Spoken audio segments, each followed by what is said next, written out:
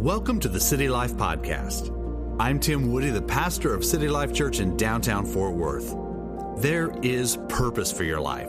There's a destiny you have yet to walk into, and there is hope regardless of what you're facing today. I encourage you to open your heart now to what God will be speaking to you over these next few minutes. Well, I want you to go ahead as you're passing the offering baskets. Go ahead and get your Bibles out. Get some notes out, because I hope there are some things in here that you'll want to jot down today.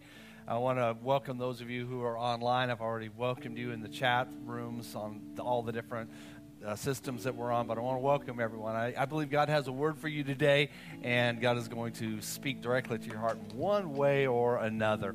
But locate James chapter 5, verse 14 in your Bibles. Hold it, and then please understand, when we get there, I'm going to slowly go through several verses. So you want to stay at James 5:14, be ready to go, and we're going to examine some passages there. This is the second message in a series of sermons that I've entitled A Sound Mind.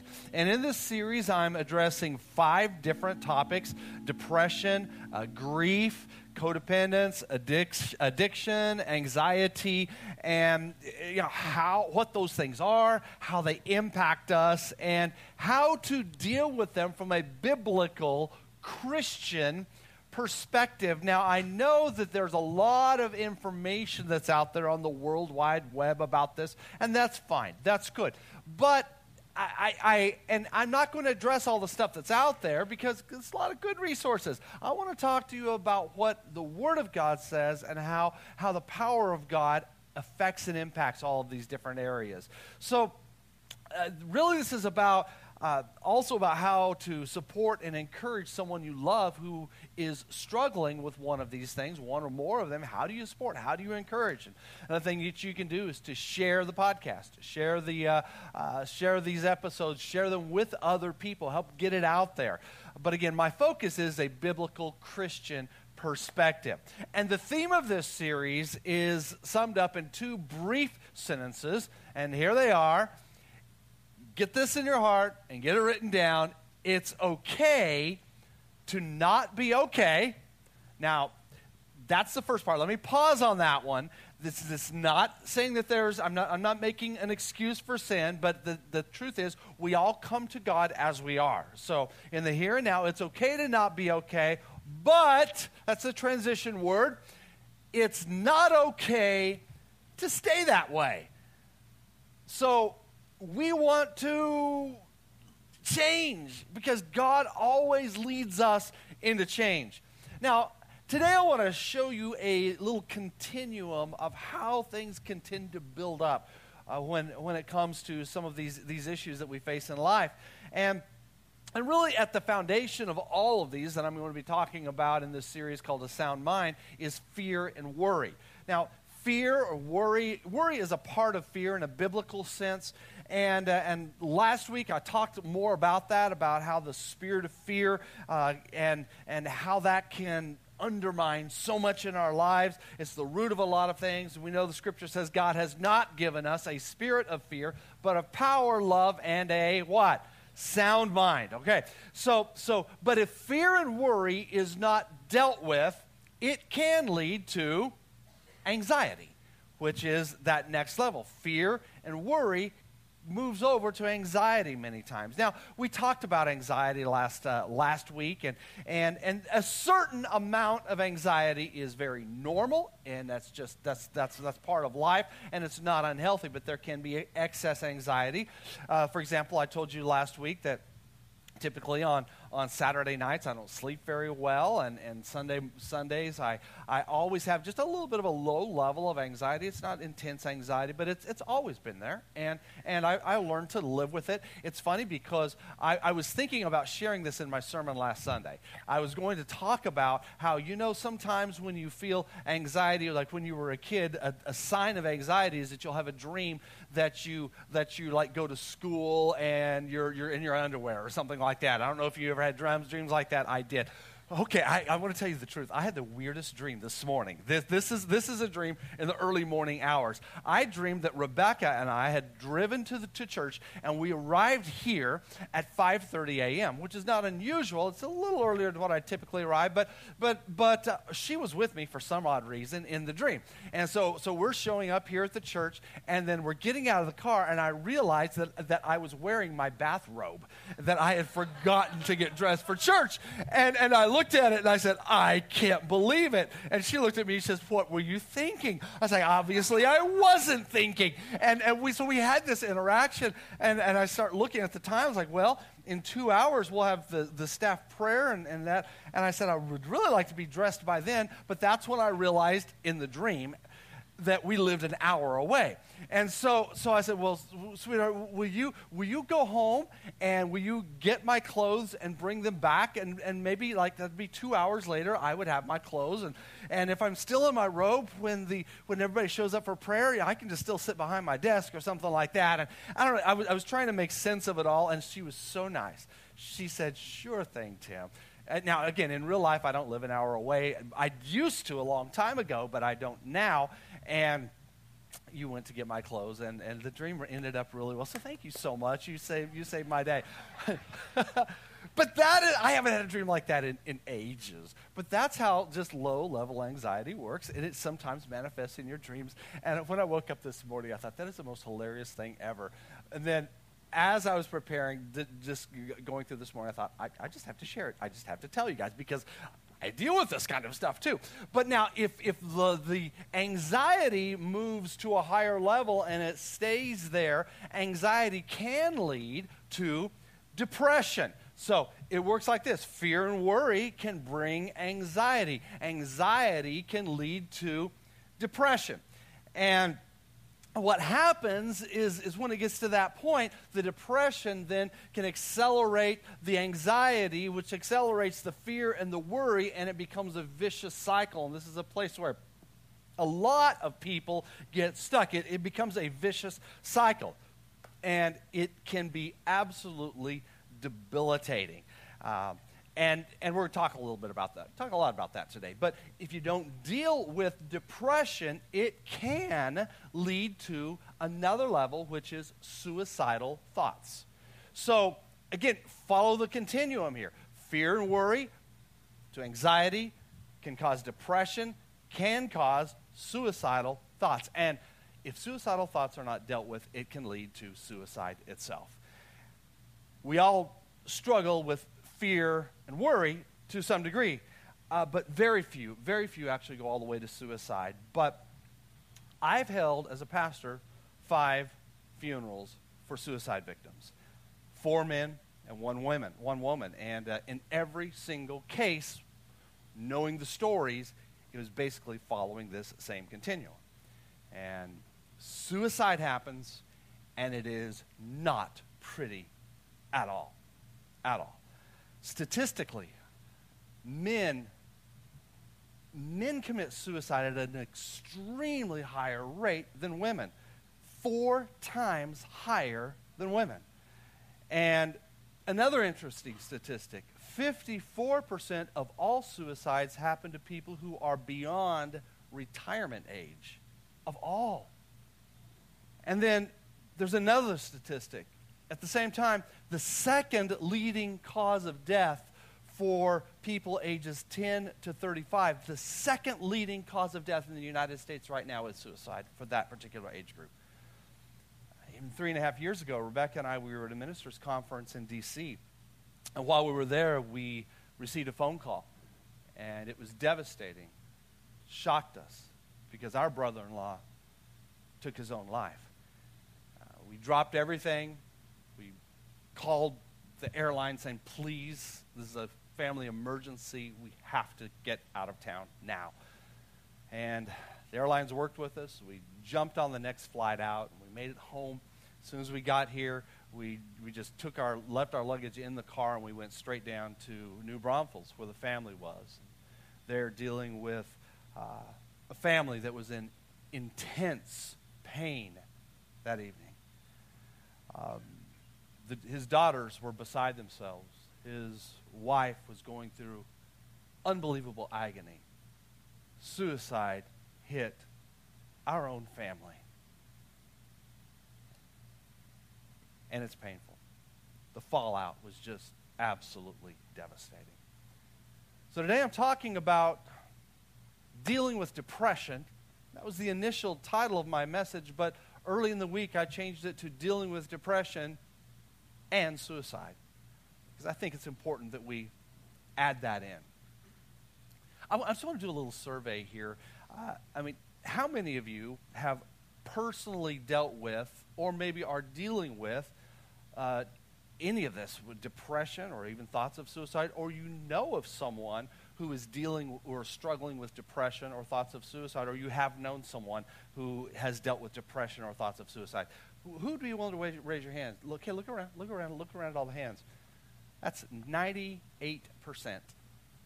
in my opinion. This message is relevant to all of you, and if you didn't lift your hand, you're going to run into somebody, at least who will. Or you may struggle from this on your own. So let's talk about depression. What is it anyway? Well, I'm not going to spend a lot of time on this, but it's just this overwhelming feeling of hopelessness. It's a feeling that there's nothing you can even do to make your situation better. It's where you feel like you've hit rock bottom. Depression is not having a bad day. We all have a bad day. Depression is you are in a bad state. It's very different from sadness. Sadness is a normal human emotion. It's an important emotion. It's necessary, but this is way beyond sadness. You can really break the word depression down into two parts. Depression, and it is a pressing down. It's just like you're pressed down, and you even have a loss of normal daily function. Worry takes over. When you're in depression, you just can't bounce back because it's like the system is down. Like there's no power to fuel the system. The system is unplugged. Quite often, eating and sleeping patterns shift and they change. You've lost the pleasure of just doing the things you used to enjoy. Concentration, decision-making, it becomes very poor. And you can also begin to have thoughts of death. Depression is not a beautiful topic. But where better to talk about it than the church? Let's talk about it. I'm going to share with you a little bit of my story, Tim Woody's story. And today I'm going to be very vulnerable. In a sense, I'm going to take off my shirt and show you my scars. Not really, but I want to talk to you just a little bit about this. 23 years ago, I resigned a wonderful staff pastor position where I had served in that county over there that starts with a D, Dallas County, those people over there. And I had resigned. I'd been on the staff for many years, and I resigned that. It was a wonderful, large church, and I began pastoring my own church as a senior pastor, a lead pastor up in Northwest Missouri, and it was also a large church. But one thing that I didn't know about the culture of that community until I had gotten there and been there for a while is the culture of the community was very, very angry at its core. Now, that was kind of strange to me because I'm from Texas. Like, we're just happy around here. I know as y'all are coming from New York, you just like, everybody's just happy here. What is the problem? That's just how we are. It's all right. I'm a Texan. It's just, yeehaw. Let's throw your cowboy hat in the air. And stars at night are big and bright deep in the heart of Texas. I love life, and I love having a good time. But these people were not that way. So it was strange for me because, again, I just kind of like to be happy. I like to laugh. But anyway, while we were there, I started an outreach program. One of the outreach programs we launched was a weekly television program on our local ABC affiliate there in town. And at 10 a.m. on Sunday mornings, we would broadcast an edited version of our church service. And so word got out in the community. And what I didn't anticipate at that time was the multitude of angry haters that were out there just looking for someone to shoot at. Like, who can we put a target on and start shooting at them? And I wasn't experienced with this. I wasn't accustomed to this, and neither was my family. But man, the whole family got drugged through this. And one of the interesting things about that is quite often the culture of the city can be found in the culture of a local church. Well, we had that in our church. There was a lot of that, just seething anger, and people were just kind of like generally angry. Sometimes I would preach what I thought was a wonderful sermon, and people come up there and say, well, I don't agree with any of that you shared, and I don't think, one of my favorite ones was a person right afterwards, I talked about faith. It's faith, what you cannot see, that's faith. And they said, well, the Missouri motto is this, is that, show me. Yeah, we are the show me state. You have to show me first before I believe it. I said, well, that's not biblical. Well, that's Missouri, so that's what I believe. I'm like, okay, dude, if you want to believe that, just whatever. But there were, much more intense stuff.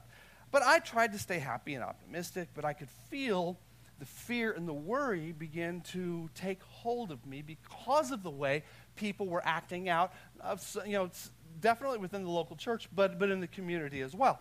Well, this led to anxiety. And I found myself working hard to try to please people, even though I was telling myself I shouldn't do this. But my anxiety, I found it began to control me more and more.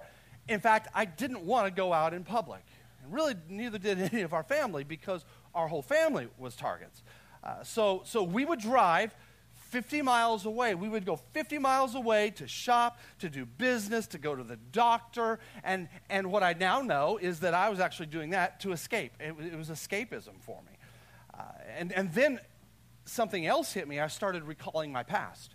I started recalling when I was about 9, 10, 11 years old, when my dad was pastoring a particular church that had a very similar city culture and church culture, and I started remembering all of these mean things that people did to me when I was a kid that I thought was like way, way behind me, and now, and mean things that would happen to my family and in the church, and I started thinking, I'm kind of like living out this nightmare now in my adulthood, yet it's actually like 100 times greater than it was when I was a child. So it's like my past had come to haunt me, and I didn't know quite how to deal with this. I would pray, I would worship more, I would sing more, and I would read the scriptures, but I suppressed it a lot because I had a church to pastor. I had to get up there every Sunday and preach, and I had a staff to lead. And plus, pastors wear Teflon. We are, we just you can throw things at us, it bounces off, and we just smile. You're not allowed to have flaws when you're a pastor. So I found myself, but that's not true, but there's truth to that. I slowly began to slip into depression, and not even realizing it, I didn't quite know how to handle it. It bled over into my family, and the only thing that would ease my depression, now that I look back, I was able to see all of this clear later on, was that I literally had to escape out of town. Not just go shopping out of town or the doctor, but to escape.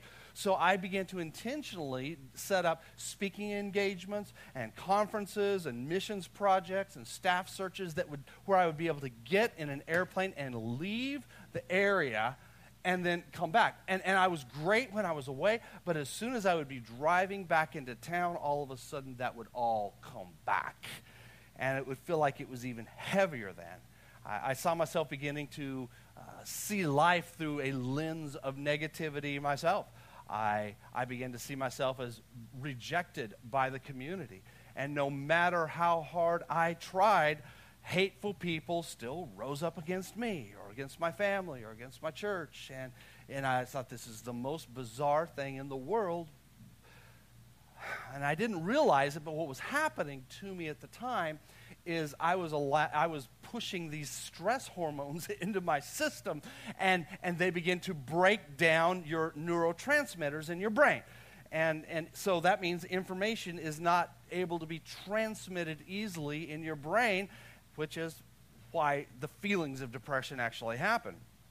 But I just kept praying. I kept worshiping. I worked harder. I did whatever I could do to make people happy and to be a good husband and a good father. And we had a wonderful group of elders that lifted us up, encouraged us. And I would tell occasionally some other people outside, some other ministers, like, wow, how do you survive that city? How do you survive the stuff you're going through? I said, well, you know what? We have a great group of elders, and they really are my encouragement. But all the time, at the same time, the church was expanding. I mean, we had new buildings, we had new projects, and we developed our 25 acres. We set up a 24/7 prayer ministry, a second campus, and we set up a young adult leadership academy. So everyone who was looking in from the outside, if they didn't know really what was happening with me, they would say, wow, there's just so much success here. Lives are being changed. People were being impacted, but no one out there knew that on the inside I was collapsing and depression was actually shutting me down, but I didn't even know what it was. Well, God eventually released me from that ministry, but my last 2 years there were so unhealthy, and I worked so hard, it drained me emotionally, it drained me physically, and when I left, I was totally empty. I was more empty than I even thought I was. After resigning the church in Missouri, I came back home to Texas. That's where do you go? You go back home, right? So I came back home to Texas, and we moved our stuff into this 80-year-old farmhouse, which is deep in the woods. It's a mile drive down a dirt road into deep in the woods in Midlothian. Like, this is like a total change of everything. Here we go. We're still close enough to the city, but I'm away from everything. And then we shoved all of our stuff into that house with the moving truck, left it in boxes, and said, tomorrow we're going to go to Mexico. See, one of the blessings that we had in our family is my wife's brother is a developer in the Puerto Vallarta area, and so he owns property down there. And we were able just to get in the truck and start driving, and so we did. We all piled in, and we headed down there, and the goal was just to refresh for a few weeks, which was really a good plan. We needed to be away from everything to refresh. But I found myself going out to the beach, and I would just cry and cry and cry. I wouldn't let anybody see it. I didn't want my family to see it because I was beginning to realize how sick I was. I didn't want them to see how sick I was. I tried to keep hiding it, but of course there's always someone who's really close to you, my wife, my wonderful wife, who knows things are not well here. But the best way I can describe it is emotionally, I felt like I was sprinting in a marathon. That's not possible, but it's like I was sprinting in this marathon, and I had come to the finish line, and I had collapsed on the concrete, on the asphalt, and I had slid across the asphalt. This was the image that was in my mind while I was on the beach. And I had broken bones. I had a bruised and bleeding body. I could hardly breathe, and I was just there. I could not get up. So there it was at the beachfront paradise. Beautiful place. Punta de Mita, Mexico. Nice place. They're kind of dealing with some hurricane stuff right now, but beautiful place. And that's the first time thoughts of suicide began to enter my mind. And Ian, this is the first time you've even heard of any of this, because I don't talk much about this, but is it okay if I talk openly? All right. I entertained thoughts that were wrong.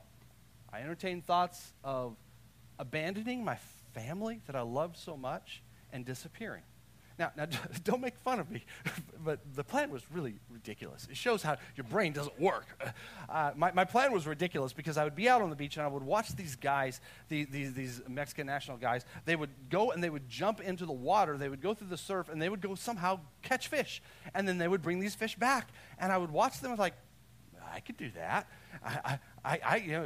Little fish, I can eat some fish, sushi, that's all right. And so my mind started going in that direction, and I thought I could just become like a beach bum and just live off the land, and then I could. My brain was saying this. I could just do drugs and then die of a drug overdose. Yeah, your Teflon pastor was thinking that 14 years ago now, and. Here's the funny thing is I don't even speak Spanish, like just a few words, and even worse is I don't do drugs. I'm scared of drugs. In fact, needles. I don't want anyone to put a needle in me for anything. It's like no, needles are of the devil. I know they're not, but that's how I feel. So here I am. I'm in this quandary, but that's where my mind has gone. About 14 days into our trip, I packed a bag.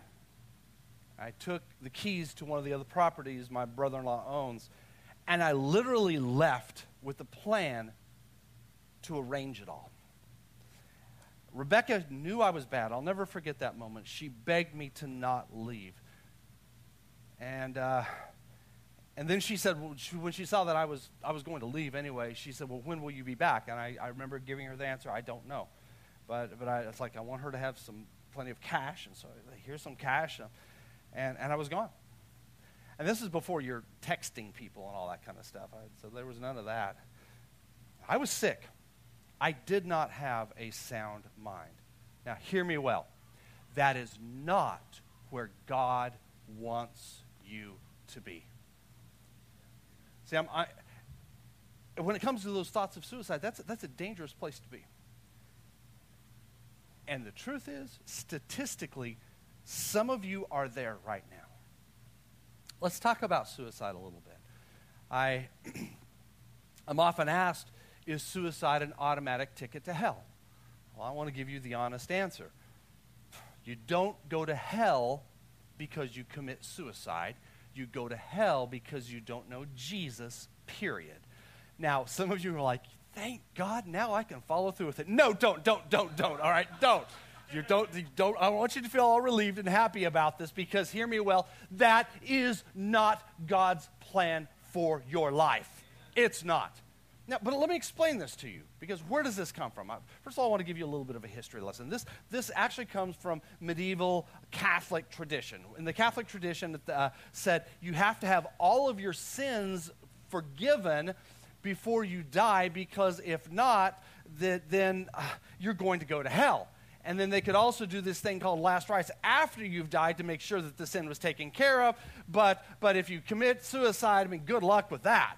So you don't have an opportunity to confess it. So suicide is an automatic ticket to hell. That's what that was. Well, understand this. I want you to switch over to today's world. If you're going to use that mentality, you'd have to apply it to everyday life. Let's say you're driving down wonderful interstate, let's say Interstate 30. You're going down Interstate 30, and you probably are going in that direction. You know, going like out of downtown Fort Worth, in between, going over there in that Arlington, Grand Prairie area, and we love those guys over there, but it just gets a little weird even over to the edge of Dallas. And let's say all of a sudden you realize your exit is up ahead. Now, we're nice, good city people. We know how the lanes work, and sometimes you have to cross 5 lanes and 100 yards, and how am I going to do this? And so your speed limit is 65, so you accelerate to 66, and you punch 67 just barely, and you're going, and you're going, I'm going to make it, but bam, you slam into this pole, and you crush your car, and as all of that's happening, you cuss and you take God's name in vain, and then you're dead. I mean, bam, you're killed instantly. You see, with that same mentality, you didn't have a chance to ask God to forgive you, and you had sinned. So, well, shouldn't have tried to take that exit. You're going to hell. Do you see how ridiculous that is? Again, you don't go to hell for committing suicide. You go to hell because you do not know Jesus, period. And suicide also has its origins in depression. It does. And depression is a sickness. It is. It is a sickness. Interestingly enough, the last couple of years, we would do everything to prevent ourselves from getting a sickness called COVID. We would do everything possible.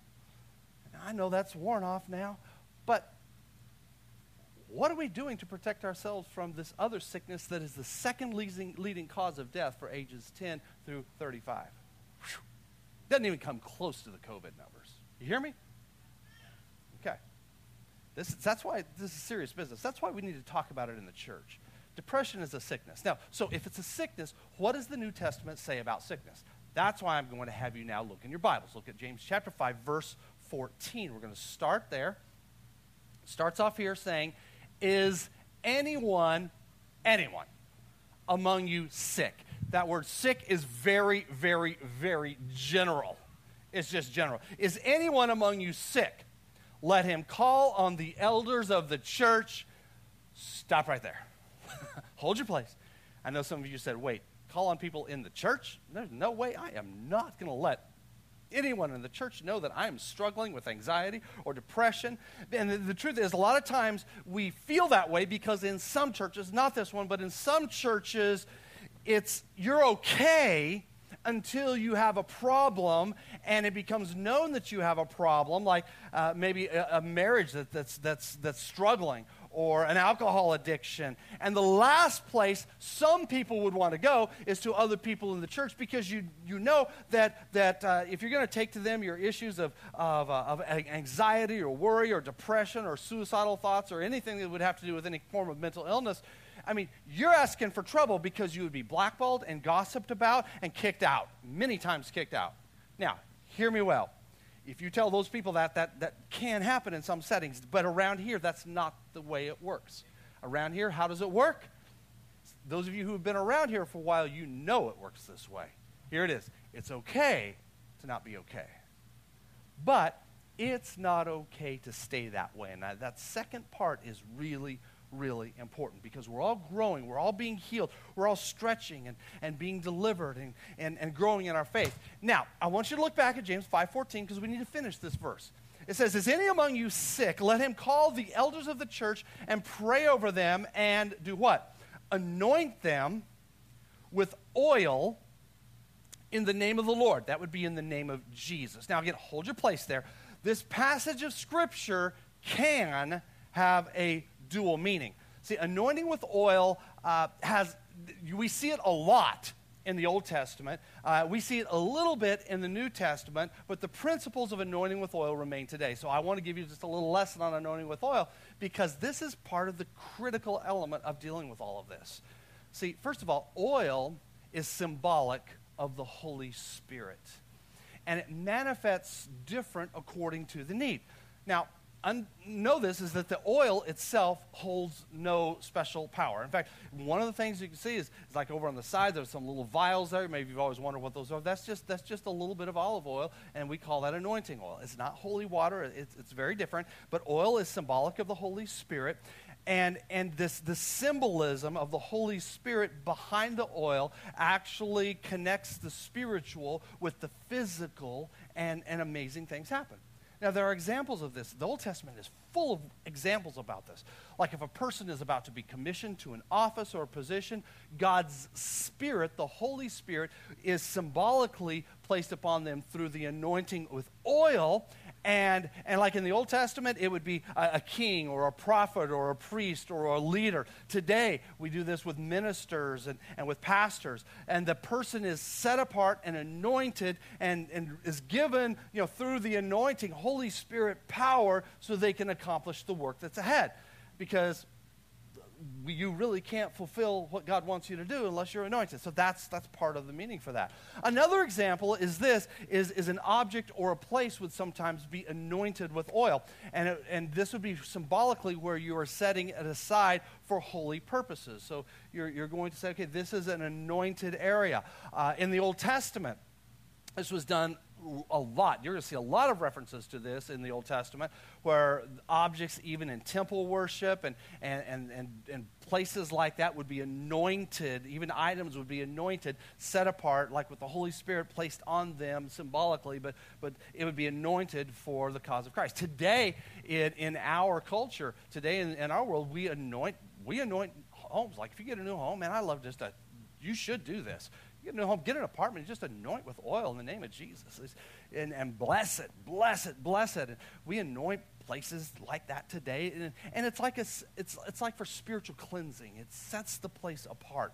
Now, another example, and it's as it's used in this passage, if a person is sick and they need supernatural healing through the power of God, that anointing oil is part of the process.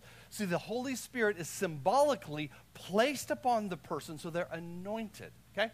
Now, in the Old Testament, this is not even mentioned. In the New Testament, it is mentioned twice, and this is where Jesus told his followers, his disciples, and the outer rings of his disciples to go out and heal sick people in the name of Jesus and anoint them with oil. So that was the precedent. And here in James chapter 5, verse 14, 15, it says the elders of the church should anoint with oil for sick people. So the sick people are to come and ask for, it says you call upon the elders of the church. So don't expect them to come to you. You know, if they do, wonderful. But this is where your faith kicks in. Your faith kicks in when you step out and say, I need an elder in this church to anoint me with oil to pray a prayer of faith. That's where your faith kicks in. And you know, if you want to be prayed for sickness, you say, hey, grab that oil. You know, if the elder doesn't have oil with them, say, would you get that oil over there? When you anoint me with oil, they're not going to have their feelings hurt. They're going to like, yeah, okay, good. So we anoint with oil, and that's when you come forward and you receive prayer. Even during the COVID season, when things were kind of crazy, many times people would say, hey, I'm sick. And I'd say, you know, if you want, I'll come to your house.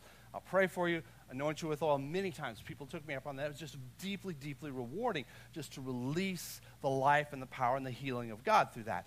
But there's another passage in the Bible that talks about anointing with oil in the New Testament, and that is the story of the Good Samaritan, where he was found on the side of the road. And the person anointed him with oil and wine. So very clearly, this anointing was for medical purposes. So, oil in the New Testament also represents medicine that promotes healing. I'm not going to go into all the story on Good Samaritan. You can read it on your own. So my tradition regarding anointing with oil for sick people is based upon these three passages in the New Testament. So yes, you should have church elders pray for you. You ask for prayer. You ask to be anointed with oil, just like the scripture says. Also, if there is medicine, you use it. But I know where some people begin to stumble. They said, but what about depression? Okay, but it is a sickness. Is taking medicine for depression wrong? I'll give you a very clear answer on that, and that is no. Medicine is never a lack of trust in God to heal you. I do know of some people who believe that, but that is not true, and it's not upheld in the scriptures. I want to explain to you the faulty logic in this, okay? So that you understand why I'm saying this. Let me give you the why behind that statement. See, both Jesus and the Holy Spirit in the Bible are called counselor. They're both called counselor in the Bible. And Jesus is also referred to as the great physician. So some Christians will say you are not to see a counselor because the Holy Spirit is to be your counselor. And they'll also say you don't need to see doctors because you have the great physician, Jesus. Well, the Bible doesn't say that. And my problem with this is if you're going to tell someone who's suffering from depression that they are not trusting God enough and they have a problem because they're not trusting God, that they don't need medicine, then you have to apply that same logic to a diabetic who is going to a doctor and taking insulin and telling them, well, you just need to stop taking your medicine because you're just not trusting God enough. That's not right. If taking medicine prescribed for depression will help you be a better parent, a better employee, a better spouse, a better leader, a better neighbor. God might actually be using medicine to help heal you, and he does. Truth be told, I don't care how God heals you. I just want you healed. I want you better. So just let it happen. Don't make it so weird. Think of it this way. If your liver was shutting down, and I said, today we are now introducing the pill that will stop livers from shutting down. It has been tested and approved, even by the FDA and by God. I mean, let's say. Would you take that pill? You better bet you would. If your liver is shutting down, you don't have a choice. Well, what is your liver? Your liver is an organ. What is your brain? When the neurotransmitters aren't transmitting appropriately and you think you're going to go swim out into the ocean and start grabbing fish and eating them like Gollum or something like that, and you're going to like shoot up on drugs and you're scared of needles and you're going to leave your family. Okay, think about that. You hear what I'm saying? When the neurotransmitters aren't working right in your brain and there's medicine that will help with that, that's an organ also, just like your liver. So, you see the difference there? It really all works. So, bottom line, if you're using medicine and you're seeing a therapist, you are not less of a Christian for doing so. So, just need to stop feeling that way, and don't you dare let anyone tell you that. See, what God is doing, God is using a different means to bring about your healing. And you receive counseling. Go to professional counselors. And I am not a professional counselor. I'll pray for you, and I'll give you a few nudges, and I'll share with you the Word of God, but don't come to me for counseling. I wouldn't come to me for counseling. But get counseling, and don't abandon counseling. Don't abandon medicine. And do not, church, this is the main point here, do not abandon getting anointed with oil by church elders. Do not abandon that. Get help. Stick with the process. And hear me well, even if it takes years. James 5:15. Look at it. It says, and the prayer offered in faith will make the sick person what? Well. The Lord will raise him up. There's a supernatural element which too many believers are not leaning into, and I want you to lean into that. And it says if they have sinned, they will be forgiven. So hold your place there. I mean, you might say, well, how quick does this happen? Well, occasionally, rarely, sickness is healed instantaneously. It does. I've seen it. I've witnessed that with my own eyes. I've experienced it in my body. But the vast majority of the time, healing is a process. There's a process of healing. It says, the Lord will raise them up. It didn't just say all of a sudden they're going to bounce on their feet and be perfect in 1 second. And it also said, if they sin, it will be forgiven. Now, how in the world did sin get mixed into this whole story about being anointed with oil? See, this is something that Protestants leave out too much and the Catholics are pretty good at. So let's talk a little bit about that. If you're a Catholic and you think I'm always ripping on Catholics, now's your time to say, I knew we had some of this stuff going right, all right? But if you're going through any of these things, if you're going through any of these things and you're praying for Jesus to change your circumstances, please understand, God may not change your circumstances, but he definitely wants to change you in the midst of your circumstances.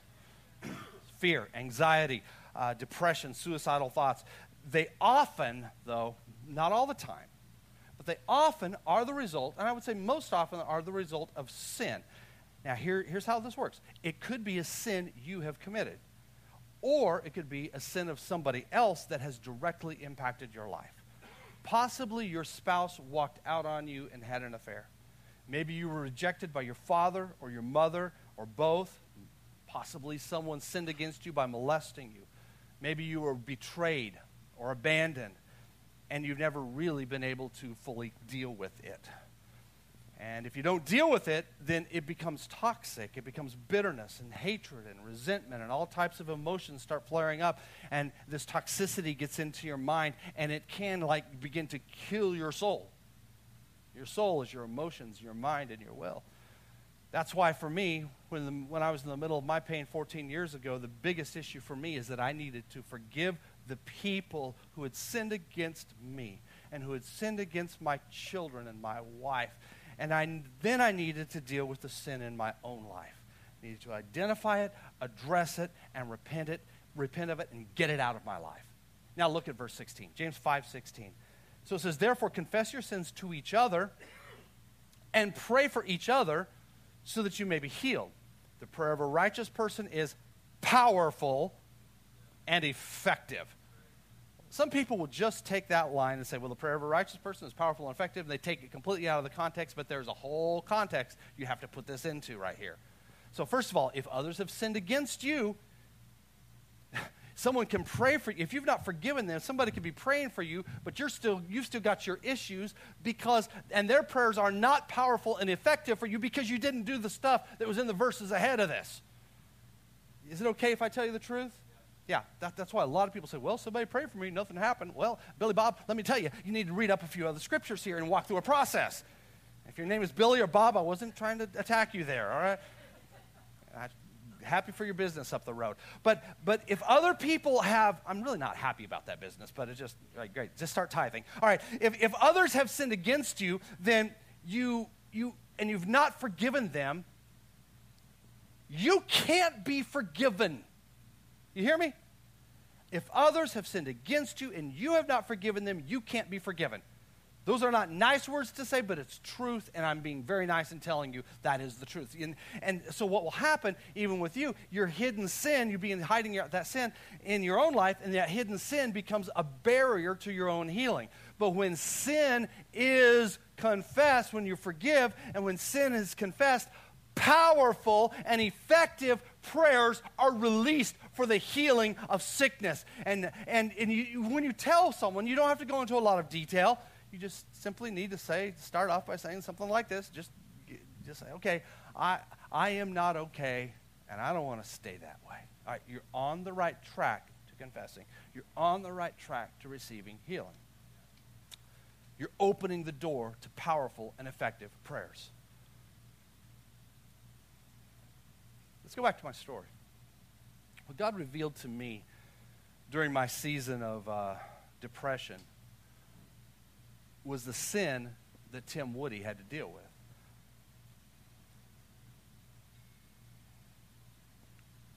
Something holy and powerful happened to me. I don't talk about it much because I feel like I'm touching a holy thing. But I want to tell you this. I was at that condo, away from my family, at this other property, where I was designing this feeble strategic attack plan on myself to end it all. And I was in a very, very, very dark place. But there was someone who loves me and loved me and knew that I was doing very bad. It was my wife, Rebecca. And she was praying. I'll never forget this moment. Alone at 3:30 a.m., October 19th, 2008, I woke up to the sound of a voice in the condo. Now, I want you to understand, I have this deal worked out with God. I'm not encouraging to set up deals with God, but I have this little thing with God. We talk about this, and it works. But I just say, God, ever since I had kids, I used to sleep all through the night, and then I had kids, and it's just like, I don't even sleep all through the night anymore. It messes you up. Those of you who are parents, you totally get it. Those of you who are single, you're going, oh no, is that going to happen to me? Yeah. So I said, God, I wake up in the middle of the night. I don't know whether I'm supposed to pray or not or whatever, so it better be a pretty strong, very clear that I need to pray, or just wake me up at 3:33 a.m. I just said, God, just wake me up at that time. So I'll look at the time. If it's 3:33 a.m., then I know that God woke me up. And that means that God wants to talk to me, or I need to pray. And that has taken the guesswork out of this so many times. It really has. So what happens is I wake up, and I'll be wide awake. And look at the time, 3:33, okay, this is a God moment. Well, no kidding, this time I was in this dark bedroom, this dark condo. Totally pitch black dark. The only light was in there was just a little alarm clock that was there in the room. And I heard this voice, just like this. What are you doing? I couldn't see anything. I was wide awake. I was afraid to move, and I just looked with my eyes over, and I saw it was 3:33. My heart was racing. My eyes were wide open, and my first initial thought was, there's somebody here in the condo. But then logic kicked in, and I'm realizing, no, they would say, what are you doing? They would have a Mexican accent. Or they would say it in Spanish, which I wouldn't even know what they were saying. No, I'm serious. That's what's going through my head, and it's okay. It's okay. I'm married to a Mexican, so I can use that. All right. My father-in-law would be very proud of me right now. I have to take his text messages to my wife and say, can you help me with these words? But I knew instantly somebody is not here because no one around here talks like that.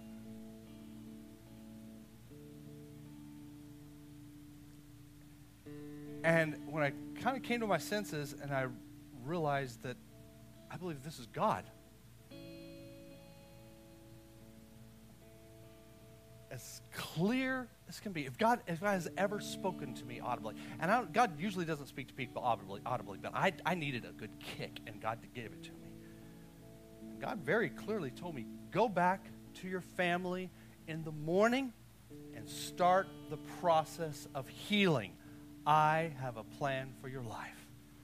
It took me an hour or so to go back to sleep, but I did, and the next morning I did. I left. I gained the courage to go back, and gave my wife a big hug. She was so happy to see me. Kids really didn't know where I was. They're like, hey, Daddy, you have a good trip? I'm like, yeah. And then I called my pastor. This is the value of having someone in your life in spiritual authority. Everyone needs that. As a pastor, I have a pastor. And this has been a pastor of mine now for, my goodness, about 30 years. And this pastor, I called him up. And I told him what happened. I just told him the whole story. And he listened. And you know what? He was nice to me. At one point, he even laughed at me. And I laughed back. Because at that moment, some of the neurons or transmitters, whatever, they were starting to fire a little bit. And I laughed. He prayed for me. He believed in me. And I realized at that moment, for me, for the first time, really, as far as a person in ministry, that it's okay to not be okay. But it's just not okay to stay that way. We set up a plan where I had to check in with him every other day, and I did. And I knew then, I knew at that point that I could recover. I no longer wanted to destroy myself, and those thoughts have never come back, thank God. But what I did next was I forgave those people who sinned against me, who sinned against my wife, who sinned against my children, who even sinned against my church. And that was also a process. I had to keep doing that. It took a while. I kept doing it.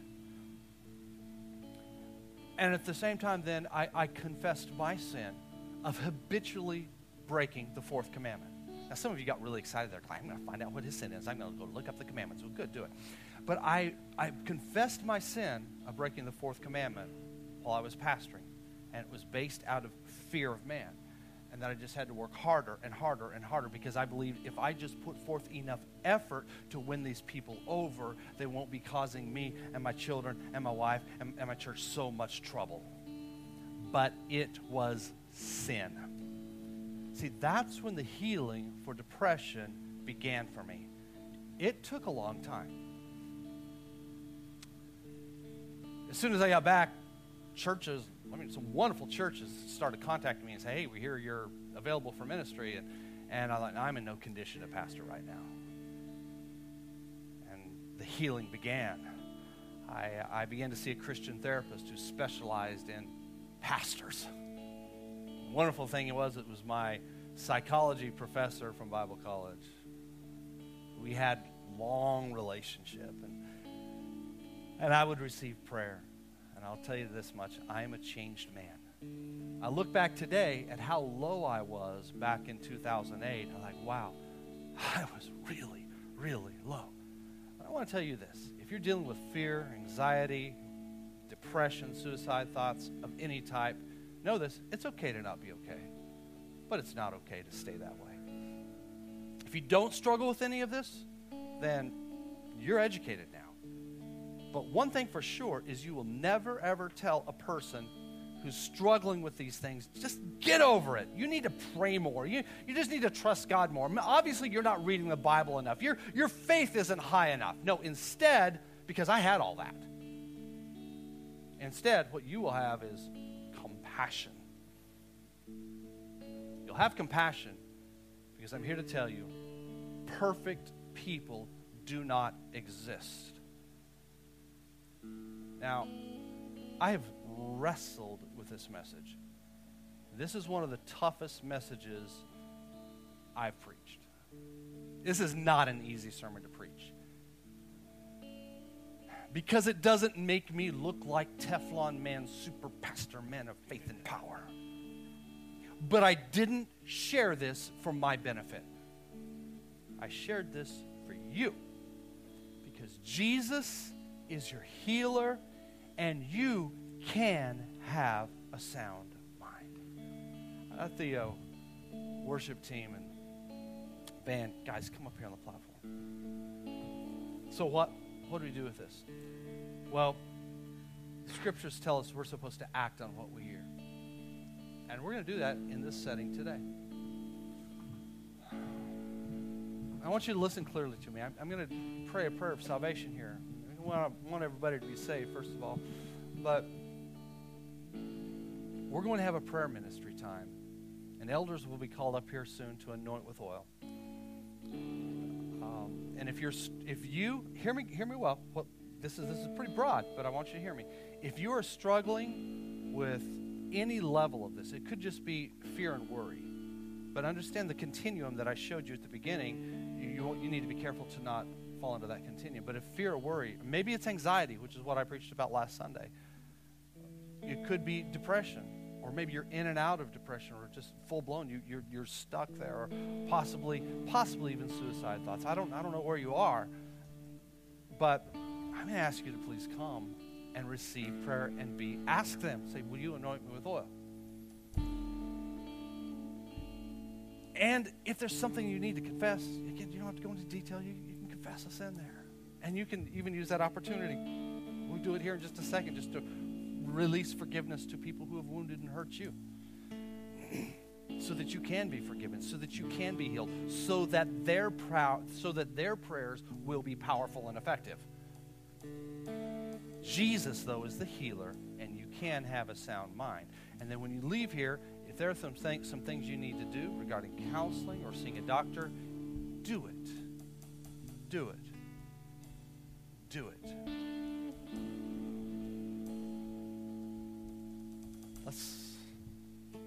Let's just close our eyes for just a moment. If there's any of you here this morning that you're not in right relationship with Jesus, you're not in relationship with Him, you're not serving the Lord, and you know you want to change that. You want the redeeming power of Jesus Christ to flow into your life. I'm going to ask you at the count of 3 to lift your hand, because I'm going to pray for you. We're going to pray together, and you're going to receive Jesus Christ today. So if that's you, if you need Jesus, you're ready to turn your life around, lift your hand up at the count of 3. 1, 2, 3. Lift it up. Thank you. Thank you. Put your hands down. All right. Individuals who raised your hand, I want you to pray this prayer with me. And church, congregation, I want you to pray it as well, as an encouragement to the people who are around you. Even as a reaffirmation of your faith. Pray these words out. Dear Jesus, forgive me of my sin. Cleanse me in your precious blood. Today I give up my past, and I embrace the future that you have for me. I thank you today that I am healed, that I am saved, and that I have an eternity with you. And I'm looking forward to it. In Jesus' name. Amen. Next thing I want you to do, again, if you prayed that prayer, I want you to be sure and fill out one of those next cards and take it out to the foyer, because I do have a gift for you. We want to connect with you also regarding this. But there's a second thing. That's forgiveness. I didn't preach on forgiveness today. I do that quite often because it's so important. But if you've not released forgiveness to people who have hurt you, that may be the reason why the prayers are not powerful and effective. Let's get that out of the way. Will you do that? People who have hurt you, or maybe they've hurt your family. Maybe they've hurt your business.